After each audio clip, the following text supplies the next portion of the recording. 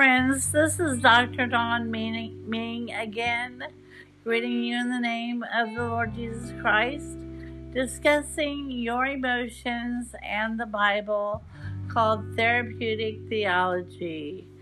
And today I'd like to discuss the things that we're planning for 2021.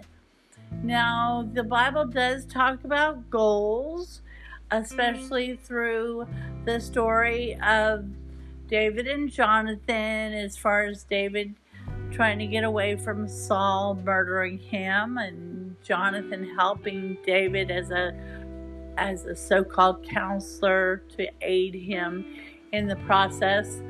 Well, that's where counselors come in and help you set practical and viable goals for your life.